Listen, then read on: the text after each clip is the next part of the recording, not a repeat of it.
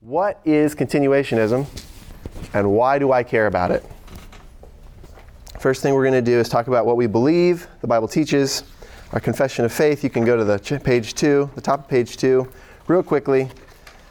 Has an excellent summary statement about what it means to be a continuationist.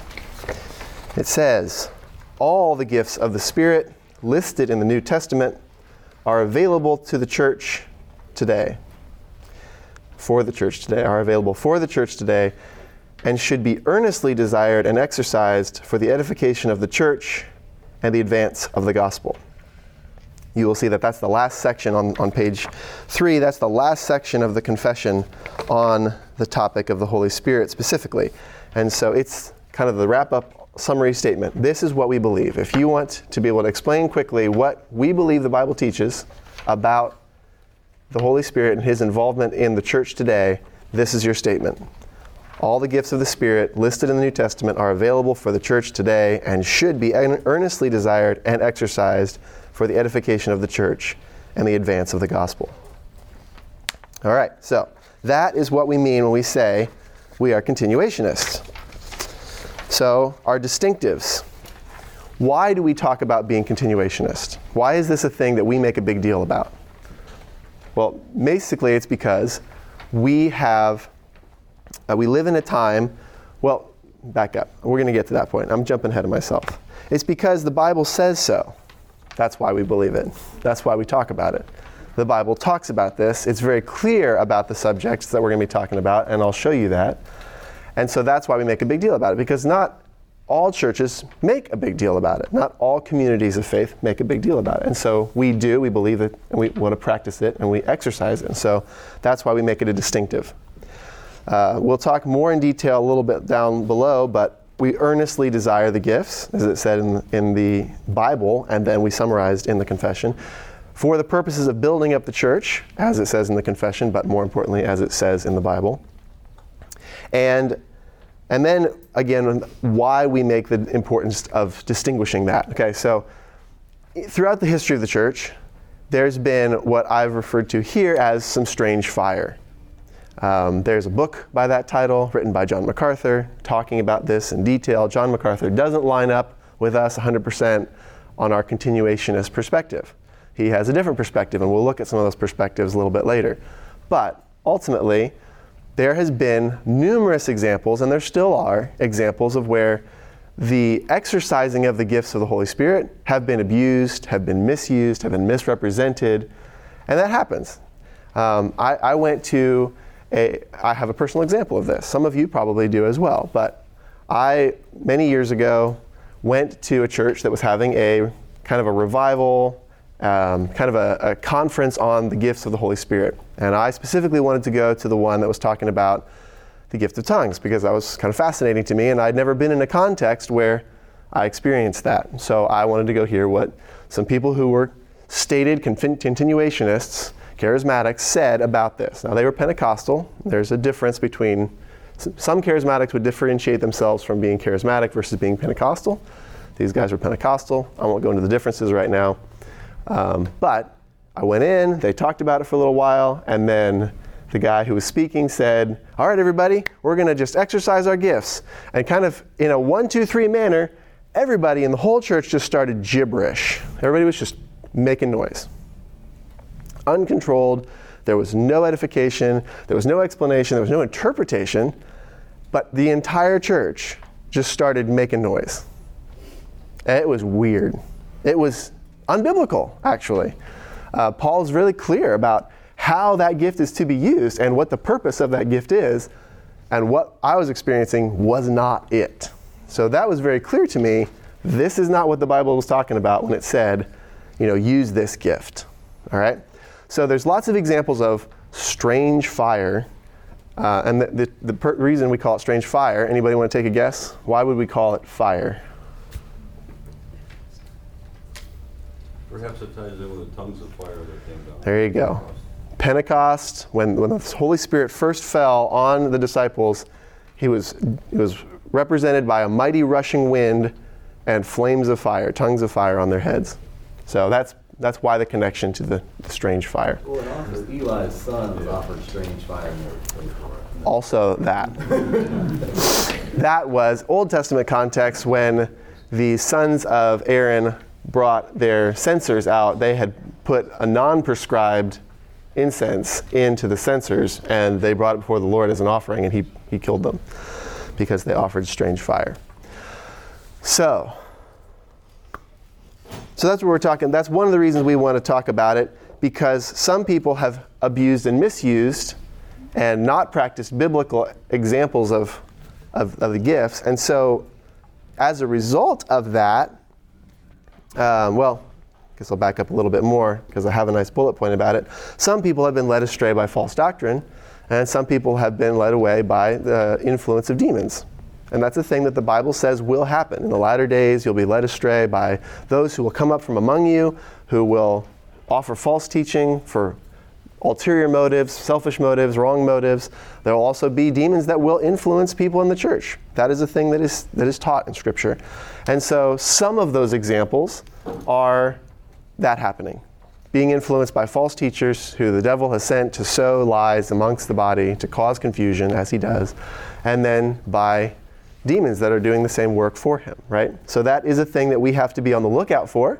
We have to be disciplined and studious and discern, and we'll talk about the gift of discernment later, but we have to be able to discern those things. As a result to those people who have been led astray, some very, very unknowingly and some very intentionally, there are a lot of people in the evangelical church today who are very, very aware of that and very careful about that. They're very, very shy towards the gifts exercised in certain ways because they don't want to do them incorrectly, right? So it's kind of, imagine a pendulum swing. There's people over here who are doing it very wrong one way, and so as a result, we always tend to go extreme, and so we swung to the other side and said, you know what, we're just not going to have anything to do with that because we don't want to abuse the gifts. And so they overcorrected, and for the sake of trying to keep it right and biblical, and so they opted for kind of being less offensive for the sake of not being very offensive. And so I'll make 2 points about that. One is being less offensive can still be wrong, right? And so doing something because you don't want to do something that's very clearly wrong over here, but not doing it right, you can still be wrong, right, if you're not doing it correctly. And so we need to study to show ourselves approved, to be able to actually discern what the Bible is talking about. And that's the second point. Being lazy does not beget right thinking, right? We have to do the hard work of learning and discerning and then practicing what is right. So not just not practicing what's wrong, right? So that's for all of us. We all have that responsibility as we interact with the Bible, as we interact with what God's Word says, and how people interact, and the people that we interact around us who have different opinions and different perspectives on things. We've got to do the hard work of discernment. And that comes through the gift of the Spirit, but it also comes through our own work of Him guiding us along, right? So we need to be studious and careful. What we're not going to talk about today, so that's down here in this point. We're not going to talk about today sanctification and regeneration specifically, the Spirit's work in those two areas of our life. So we're Reformed. We believe that the Spirit gives us the gift of faith, that He does the work of regenerating us so that we can come to the Lord in faith, come to Jesus. And so that is something we believe, but we're not going to really talk about it specifically in this class. We're also not going to talk about the day-to-day work of His, sanctification. This is where it gets a little muddy, so I may not have served myself or you by talking about sanctification specifically, but we do believe that the sanctifying power of the Holy Spirit is in our everyday life for all believers, and He's the power of God to live according to our holy calling. And there's some references to that point. But we're not going to talk about just the idea of being sanctified day by day in the regular day-to-day things. We know that there's no temptation that's common to man that Jesus has not experienced and that also the Holy Spirit doesn't give us a way out, right? The Lord doesn't give us a way out of that temptation. So that's kind of what I'm talking about when I say we're not going to talk about that specific element of sanctification. We're talking about how the Spirit specifically interacts with us and how we're to pursue his interaction with us, okay? Which leads to the kind of second main point, and that's now concerning spiritual gifts. So we have a book that Daniel wrote on spiritual gifts, or it's for this class. It's called Cornerstone Foundations. If you don't have one and you'd like one, we can get you one. You can talk to me at the end of the class. And that's his chapter title for this topic, now concerning spiritual gifts. And this is where we get into kind of the meat of what we actually want to talk about. So, I hope you have your Bible, and if you do, please turn it to 1 Corinthians chapter 12.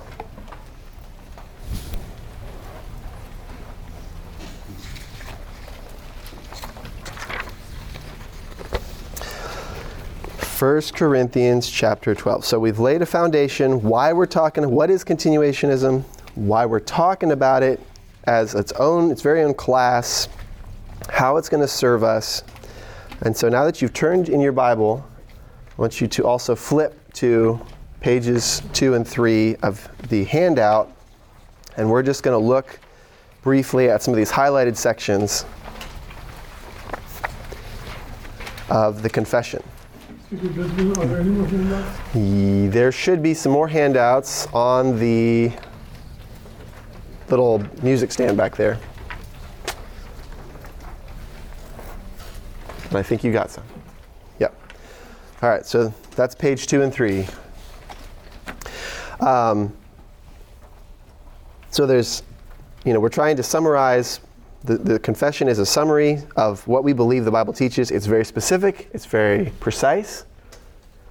There's 7 sections that talk about the Holy Spirit. Section 3 is where I started highlighting to draw your attention there. And that's specifically about how the Lord promised the Holy Spirit and how we should expect to see him working in the church today. So I'm just going to read the highlighted sections. I printed this whole thing out for you so that you can take it home and you can read the rest of it. So the first highlighted section in section 3, at the end of the conclusion of his earthly ministry, or near the end, the Lord Jesus promised to send the Holy Spirit upon his disciples that he, the Holy Spirit, might lead them into all truth, empowering them to witness and sanctifying them in the truth. He is the Spirit of unity within the Church of Christ. Section 4.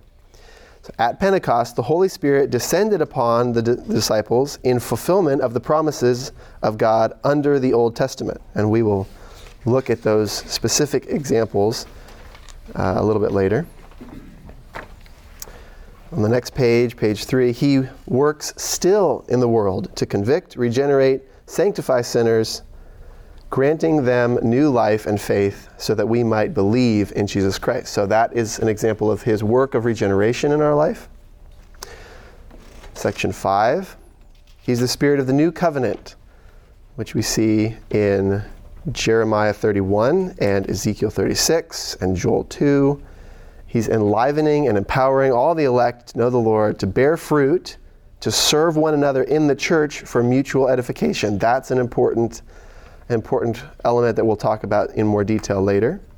He blows wherever he wishes, empowering the church, the elect, for service according to the sovereign purpose of the triune God. So he is the power through which we do what we do, how we live. Section 6, the gifts of the Spirit are given freely by God for the good of his people. The gifts of the Spirit are given freely by God for the good of his people. He gives gifts according to his good purposes and calls his disciples to earnestly desire these gifts. And we'll talk about that in more detail. These gifts are to be earnestly desired in order that the church might be edified. Earnestly desired that the church might be edified. They were granted unto the church until the Lord shall return. Some people will argue that the scripture says that the gifts are only for a specific period of time, and so they are no longer used for the church today. They were for when the first church was blossoming and burgeoning, and the Holy Spirit came and was distinguishing himself, and he said, I'm going to do this, and so he did. And after the first or second century, he just kind of settled in, and people knew what the church was, and they knew what the apostles were, and they knew what believers were, and so we didn't need those gifts, those miraculous sign gifts anymore. Some people will argue that that's not what the Bible says. It's not what we believe the Bible says.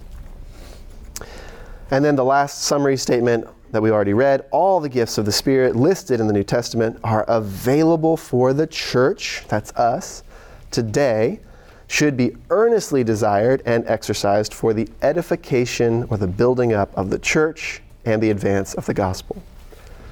You'll notice that in all of these sections, there's passages of Scripture. These are proof texts for the statement. How we came up with the statement we came up with, or how the original authors came up with the statement that they came up with, is because of these passages of Scripture. And so don't just take our word for it. You should look at them. You should do the work. Did we or the original authors of confessions from the 1600s and up till now arrive at the right conclusion? Look at those passages of Scripture and you can discern that yourself. All right. So, we made some statements. You heard some terms that were reused a couple times through the confession. They were, again, precise because it's what the Bible says. We are to earnestly desire for the edification or the building up of the church. So, this is now point 4 on page 1. So we're kind of down into the meat, but this is where we're going to spend a good bit of our time. Bless you. So, in the Bible, in 1 Corinthians, there's a number of places in the New Testament where we talk about the gifts. 1 Corinthians is where we're looking at today. 1 Corinthians 12 through 14. And the first thing that I want to draw attention to is that there's gifts for all of the redeemed. Okay?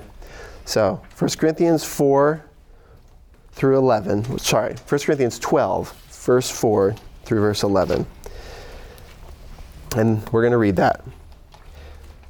So, starting in 12:4. Now there are a variety of gifts, but the same Spirit. And there are varieties of service, but the same Lord. And there are varieties of activities, but it is the same God who empowers them all in everyone. To each is given the manifestation of the Spirit for the common good. To each for the common good. For one is given the spirit of utterance of wisdom, and to another the utterance of knowledge, according to the same Spirit. To another faith by the same Spirit. To another gifts of healing by the one Spirit. To another the working of miracles. To another prophecy. To another the ability to distinguish between spirits. To another various kinds of tongues. To another the interpretation of tongues. All these are empowered by one and the same Spirit, who apportions to each one individually as He wills. So the Holy Spirit apportions to each one individually as He wills. All right? So a couple of interesting things here. At the beginning of 1 Corinthians, Paul spends some time talking about how the church should be unified, because the church is kind of factioning off. And they're saying, well, actually, I'm with Apollos. I'm with Paul.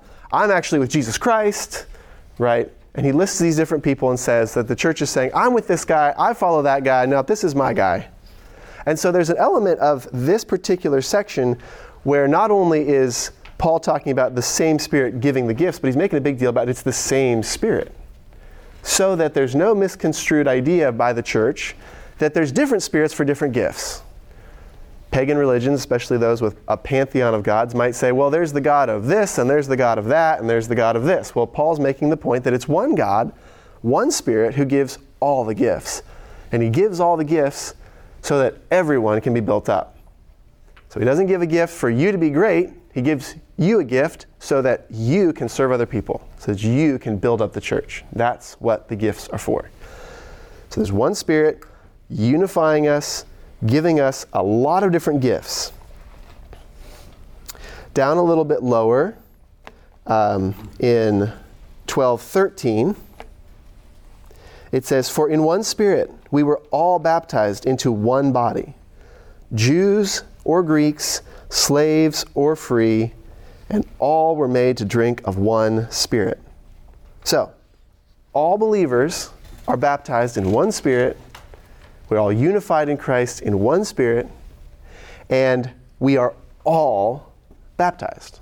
So that's important. Every believer is baptized in the Holy Spirit and set apart for Christ that way. The Holy Spirit seals us for Him. And He doesn't care about whether or not you are a Jew biologically or whether you're a non-Jew biologically, Gentile or Jew, which is a big deal. To these folks, that was significant. That was the greatest possible divide you could imagine. Racial divide, ethnic divide, political divide. This trumps all of them. For a Jew and a Gentile to be together was a big deal for the Jews especially. Really big deal. We don't actually have a category for that, I don't think. We have categories that are like it, but not to the level and the degree that these guys experienced this unity. And it was hard work, but the Holy Spirit did that, and that's why they pointed out time and time again. Also, classes of people. If you're slave or free, there's no value category that sets you apart from any other believer. We're all united. So that's the point there. And we all have the baptism, and there's gifts for everyone. Okay, we've made that point. And I believe I've made that point well. But if you have questions, you can ask me in a little bit. So then we move to one of these phrases that we see in the confession, that we see several times in this particular passage of Scripture, 12 through 14. And this is a command. We are to earnestly desire these things. Okay, why are we to earnestly desire the gifts? Does anybody want to take a guess?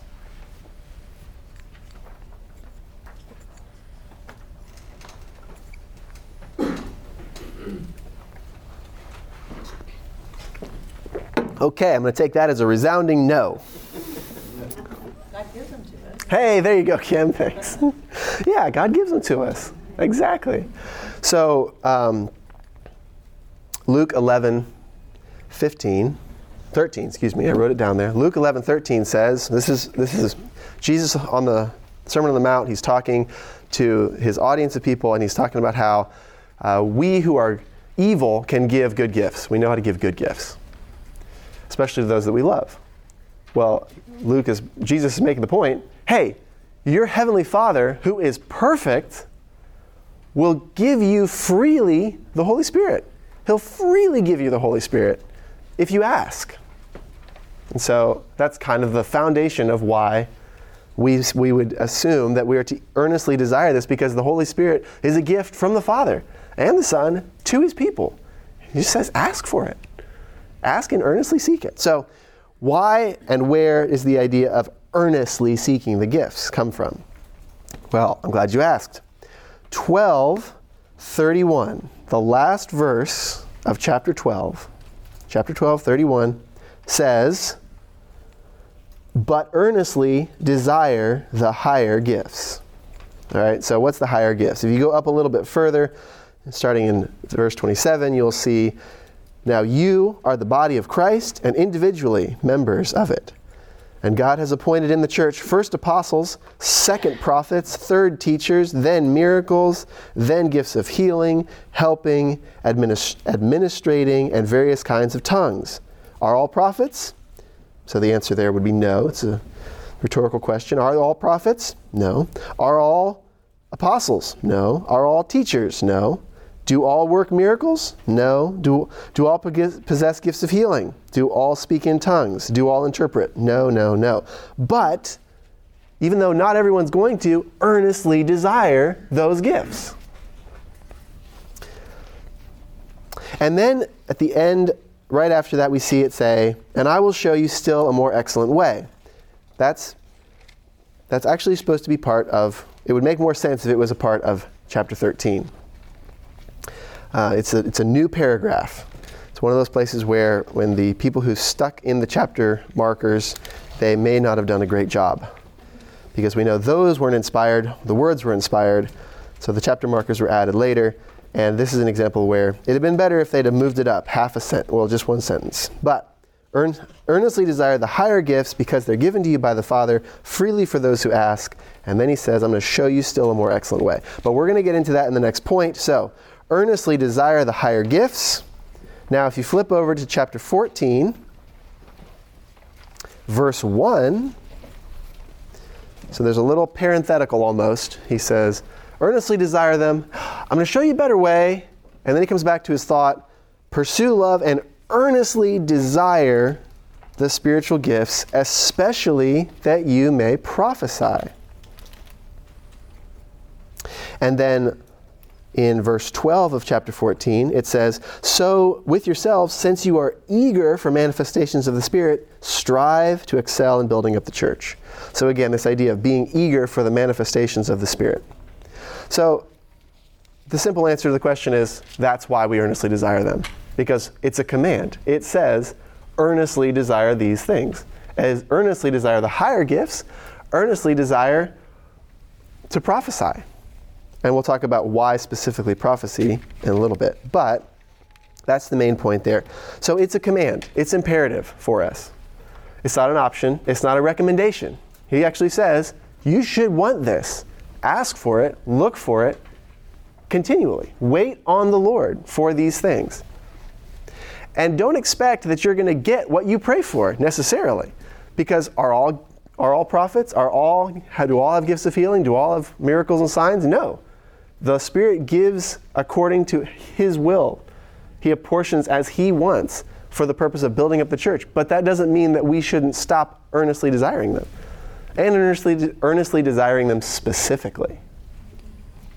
So it's very acceptable to ask and to keep asking and to wait in faith for the Lord, but then also to be willing with open hands to receive what He gives when He gives. All right? An excellent example of somebody who has been earnestly desiring a spiritual gift for a very, very long time, very, very publicly, is John Piper. John Piper has earnestly desired the gift of tongues for many, many, many years. And he writes about it and he talks about it. And he has never experienced that gift. He really, really wants it, but he's never experienced it. He's asked for it, never received it. But John Piper has been mightily used with the gift of teaching and the gift of other types of gifts by the Holy Spirit for many, many decades. But he still has desired that one and continues to desire that one. And that's okay. That is good for him to do. So that's an example of a person who is very high profile, who has very publicly said, I want it. I haven't got it yet, but I'm still asking for it. That should be our attitude. It shouldn't be, I've never got it. I've been asking for 3 days and I haven't got it yet. God must not want to give it to me. It must not be my gift. I don't have it, right? That shouldn't be our attitude. It should be waiting, expectantly, eagerly asking. So it's a command, earnestly desire. And then the third point, why does God, apportioning as He wills, why does He do this? Why does He give us these gifts? And the answer is for the building up of the church, specifically in love. And so we'll go back to chapter 13 in a minute for this. We already read where it says in chapter 12, verse 7, to each is given the manifestation of the Spirit for the common good. And that's an important kind of setup statement for the rest of this point. He gives us these gifts so that all of us are built up, so that all of us are edified.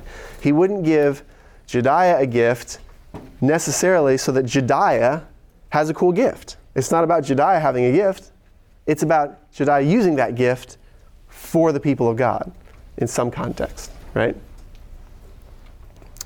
All right. So we have chapter 13 here. I mentioned that it was kind of this little clause or parenthetical. It's not a clause. This is a clarifying statement that Paul is making here. In the middle of talking about spiritual gifts and the purpose of spiritual gifts, he says, I'm going to show you an even more excellent way. And then he says, if I speak in the tongues of men and of angels, but I don't have love, I'm a noisy gong and a clanging cymbal. Very similar to the thing that I experienced, right, at this conference that I went to. I went in there and people were making all kinds of noise, supposedly for Jesus, but no one was being edified. No one was being built up. There wasn't love being shared and demonstrated. It was like a personal moment for everybody. That's what it says here. It says, this is for love. If I have prophetic gifts and understand all mysteries and knowledge, and if I have all faith so that I can move mountains, but I have not love, I am nothing. That's a big statement. If I have enough faith to move mountains, but I don't have love, I have nothing. So as we seek these gifts earnestly and ask for the Spirit to move among us, to equip us, we need to do it remembering that it's about love. It's about the unity of love we have through the Spirit for one another and for the Lord. If the gifts aren't bringing us closer to one another and closer to the Lord, then we have nothing. They're useless. Useless gifts. And the Spirit doesn't give useless gifts, right? James says, if you ask for wisdom, if you may ask and not receive because you're asking for the wrong motives, right? That's to be applied here. If you're asking for in the wrong spirit of, I just really want a gift because I want a gift. There's nothing wrong with that, but what is the purpose of your gift? Is the purpose of your gift to build others up, to build up yourself, to build up into the Lord? Well, then he's probably more likely, if you ask in faith, to bless you with a gift. Because your heart is in a correct posture of humility before him. Love is patient. Love is kind. It does not boast. It's not arrogant or rude. It doesn't insist on its own way. It is not irritable or resentful. It does not rejoice in wrongdoing, but rejoices in the truth. Love bears all things. That's an important statement. Love bears all things. It's not just, well, this guy did something I like, so I'm going to bear that. This guy really ticks me off every time I talk to him. I'm not going to bear that. I'm not going to bear with him. Why? Well, that's wrong. That's not what it talks about. True love bears all things. True love believes all things, hopes all things, and endures all things. It never ends. As for prophecies, they will pass away. As for tongues, they will cease. As for knowledge, it will pass away. For we know in part and we prophesy in part. But eventually the perfect will come. The partial will pass away, the perfect will come. So for now, faith, hope, and love abide in these three, but the greatest of these three is love.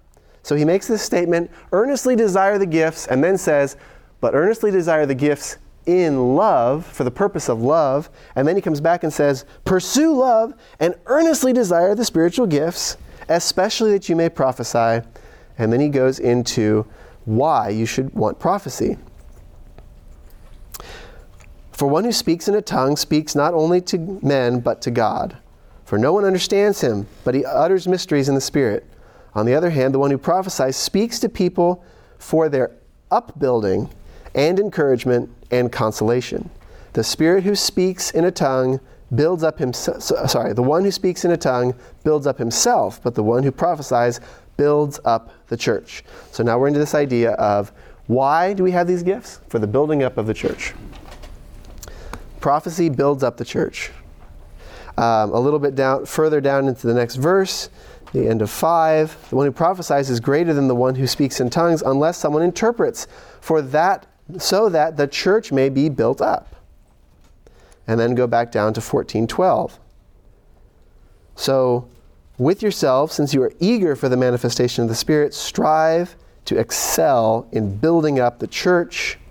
And then a little bit later in 14 again, he says, when you come together, each one has a hymn, a lesson, a revelation, a tongue, or an interpretation. Let all things be done for the building up of the church. And then again in 31, you don't have to track with me here. For you can all prophesy one by one, so that all may be learned and be encouraged and built up. So, there we go.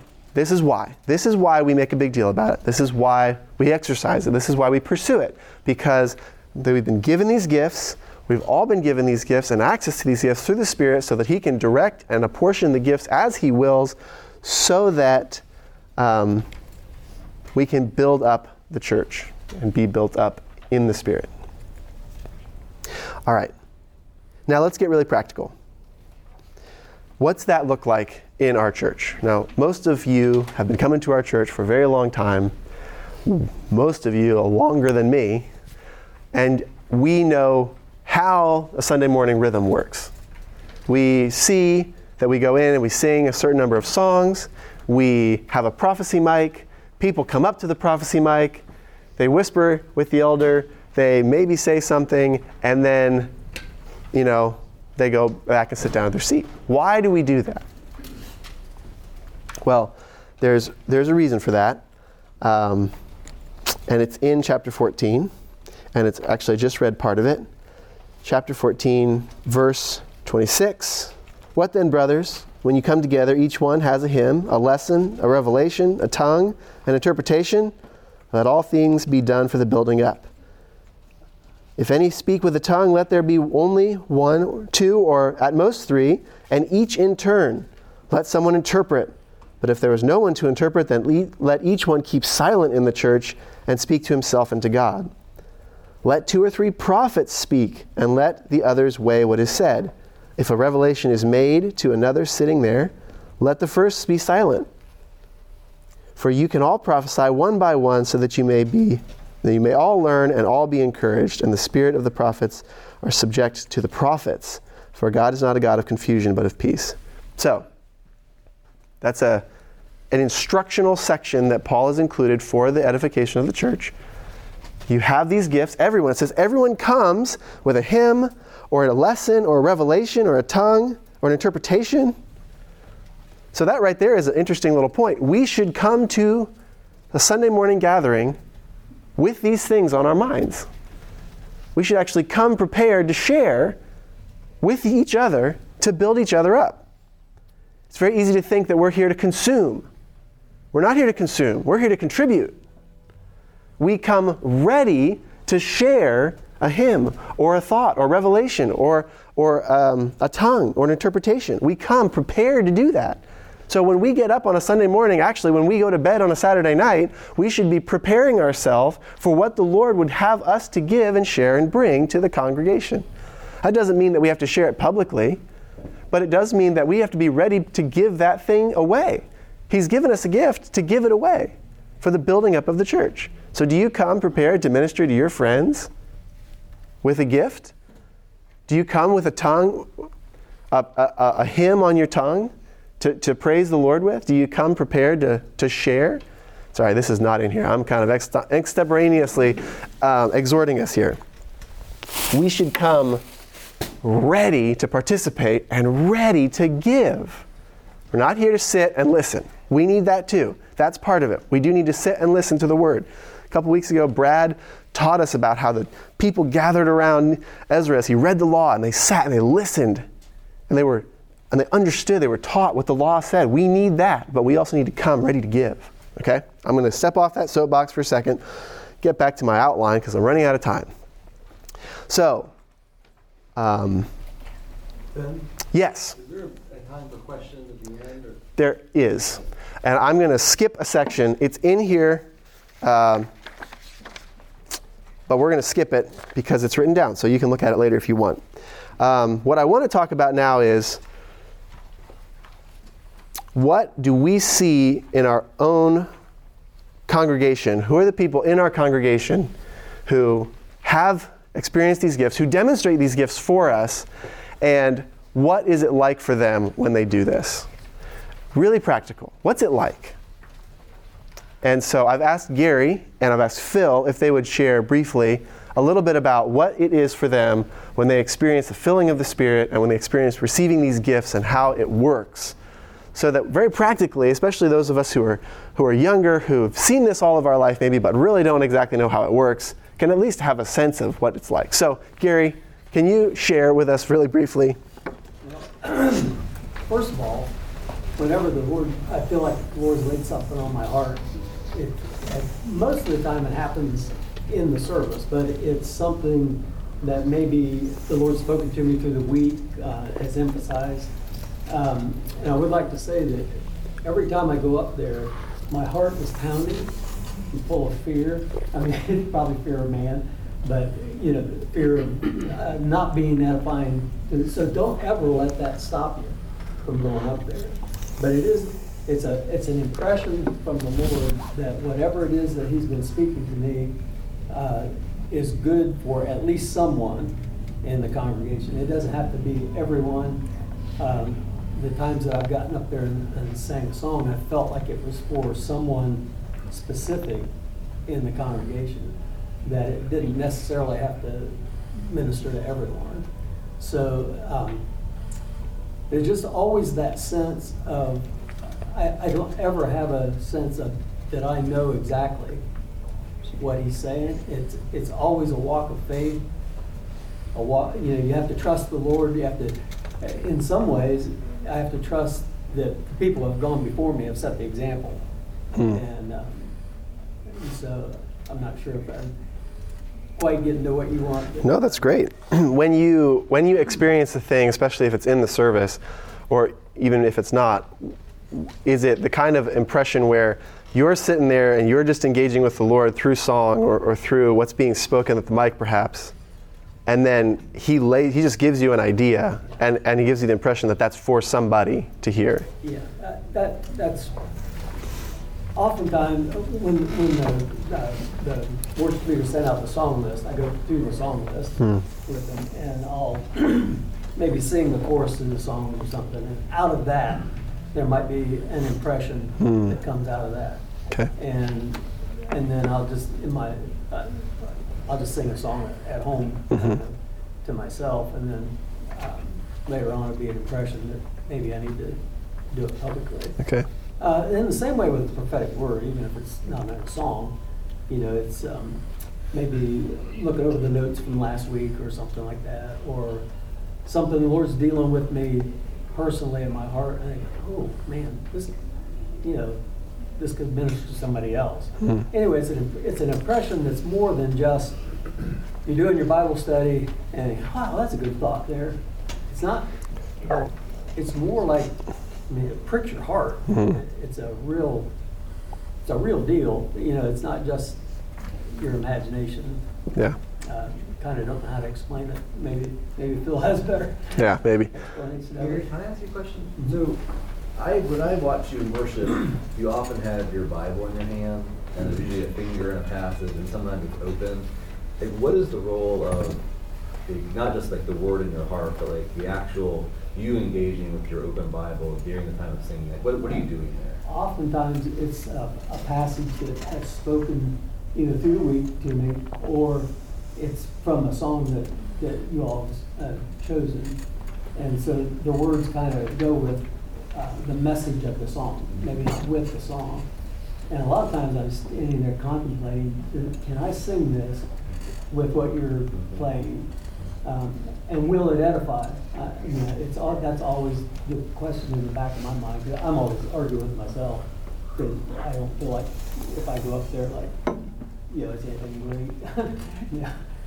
Not some great vocalist going up there and singing, but is it gonna speak to somebody's heart? If I do this in a special way, not just because it's scripture, but specifically got scripture to that person's heart. So it's oftentimes a passage that I've read through the week or has to do with that song. When you guys, I really encourage you to keep sending the song lists out because that really helps me. I do consider those song lists when you send them out, and that helps me a lot. Thanks, Gary. Phil? Yes.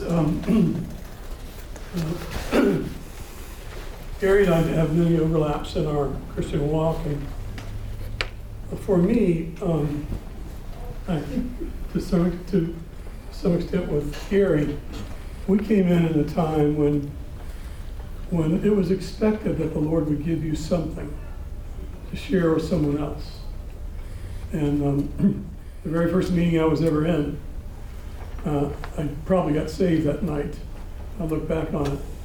A man had a prophecy for me personally, had me stand up in the crowd, pointed to me, and then had a prophetic word. Well, that really gets your attention, especially if it's got any accuracy to it at all, which it really did. So I'm burst into Christianity within that context that God still speaks to us. He speaks to us primarily in the Bible, but he also speaks to us, and he wants to speak through us. So at a very early age, Christian-wise, I began to think that way. And so when you read the scripture, you first of all are reading it to find out what it says about God, and then what it says about you.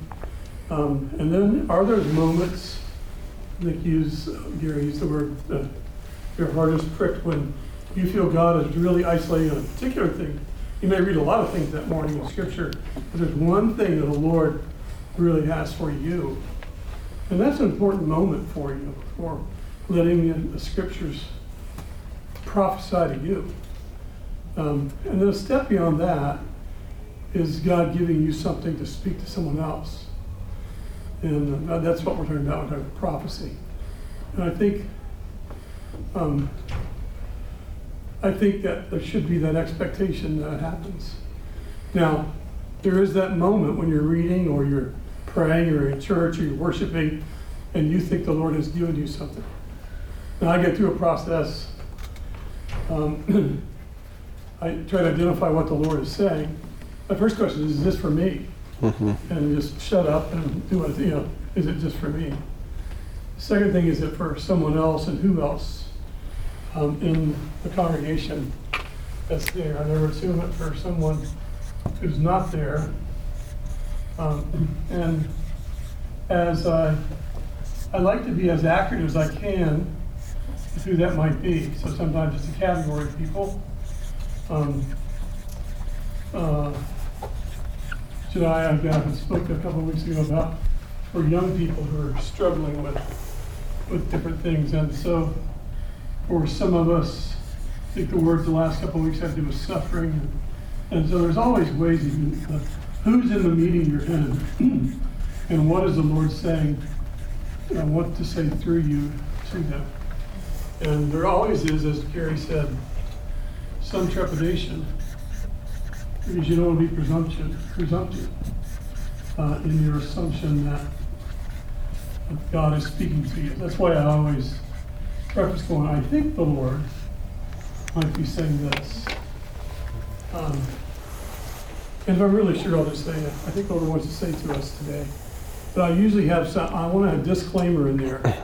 Because when we talk about inspired speech, that's inspired with a small I. Right.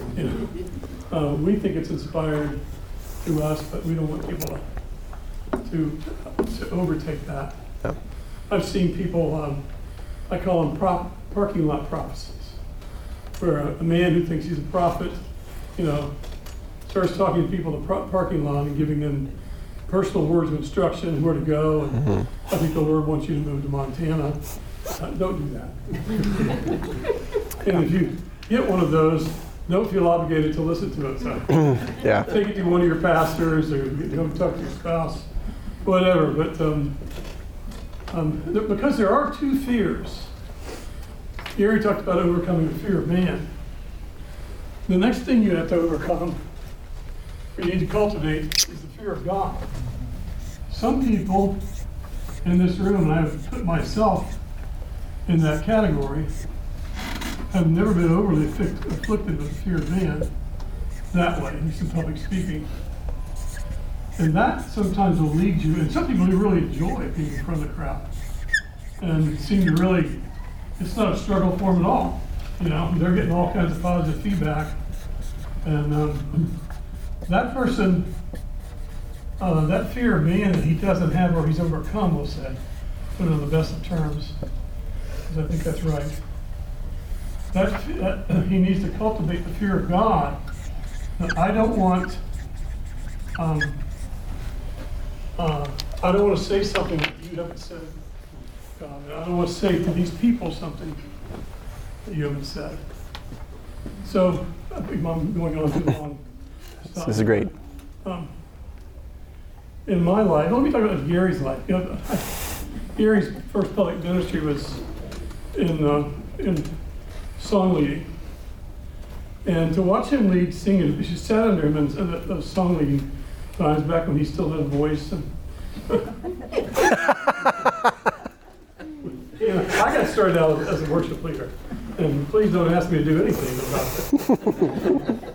But Gary would lead in such a way, and he would exhort the congregation, and he would pick songs that pretty soon you felt the Holy Spirit moving on the congregation. And it was powerful. It was far beyond his ability.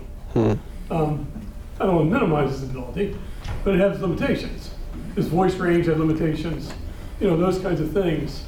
We weren't looking for rock stars, though. We were looking for people who heard the Spirit and could lead other people in responding to the Spirit. And that's really one of the most significant things and joys I've always had of sitting under Gary's song leading ministry. I think for those of us in leadership, there's a different opportunity you have there.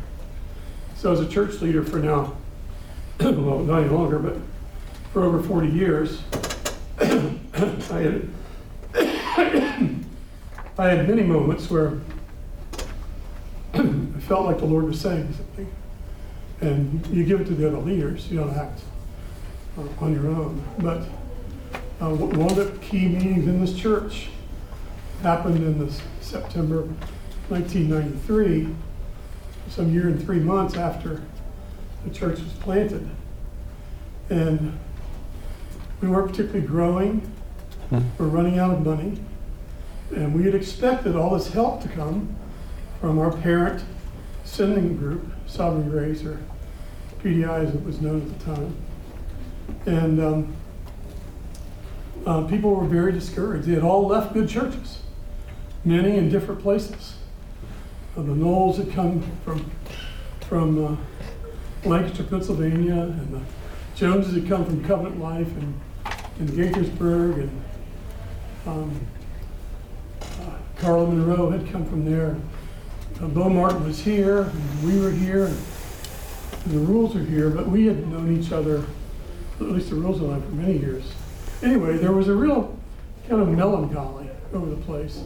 And there was a meeting we had that fall, and the Lord gave me a word to speak to the church, which small as it was, about, kind of not looking back.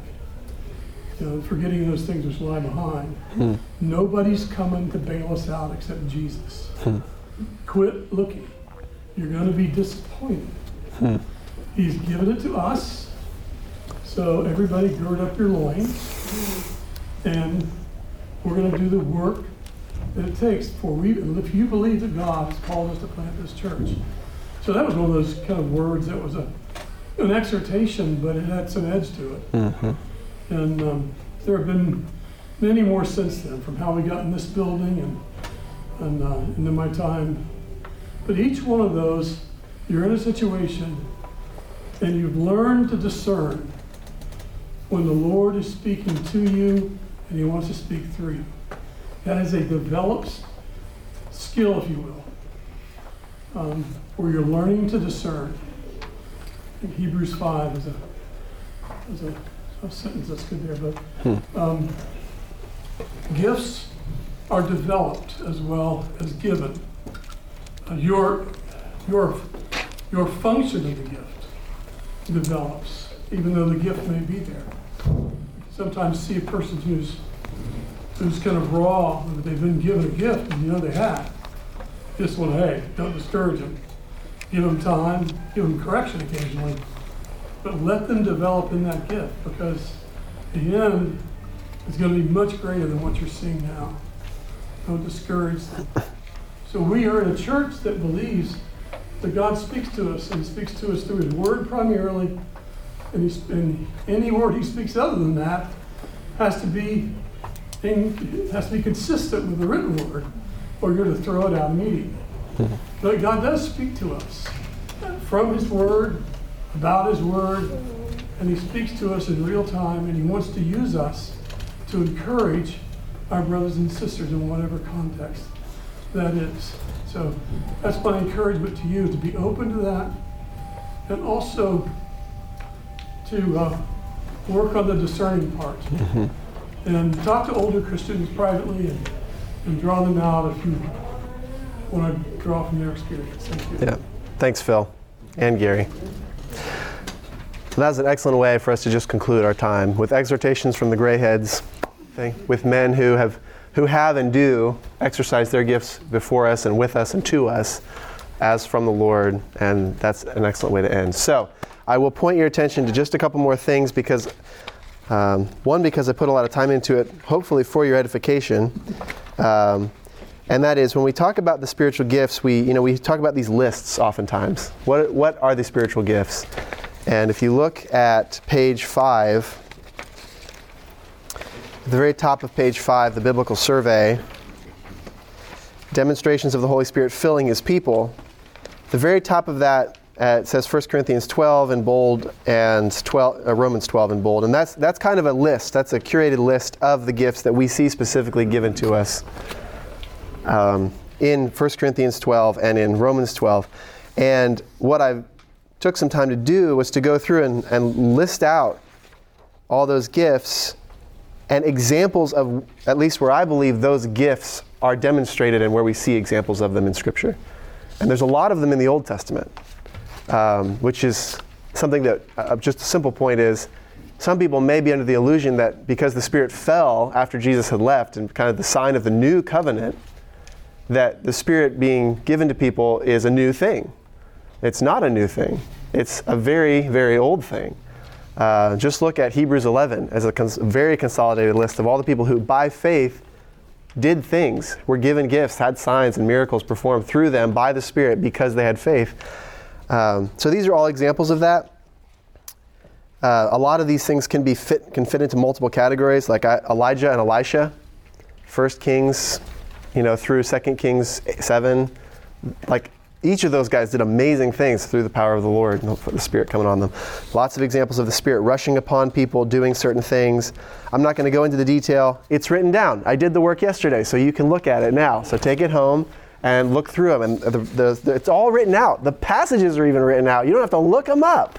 So, but I encourage you to spend some time doing that and be amazed, be encouraged. If you have questions about what does it look like if I think I have this gift, well, go to Scripture. As Phil just said, run it through the rubric of Scripture. Is it true? Okay, does this look like this? And then exercise it and discern it. So Philip, I said I would have questions, or there would be questions at the end.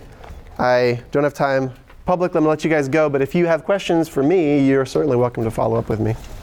I'll be here, or you can email me or whatever. But let's close in a word of prayer real quick. Lord, thank you for your Holy Spirit. Thank you that you are a good Father who gives us good gifts, and that the Holy Spirit has been given to us to bring us close to you and to build us up. Help us to be people who earnestly desire, who try to faithfully practice, and to be people who earnestly desire, faithfully practice, and continue to expect you to do good things among us. Not to contrive it, not to stir it up in ourselves, but to just come to you faithfully asking you to give us the good gifts to serve your people and to draw us close to you. And as we go into the time of worship, we pray that you would pour out your Spirit on us, and that we would sense you present with us and among us, and that you would give us words of prophecy and words of encouragement, especially for those who need to hear them this morning. We ask this in the name of Jesus, for the glory of Jesus. Amen.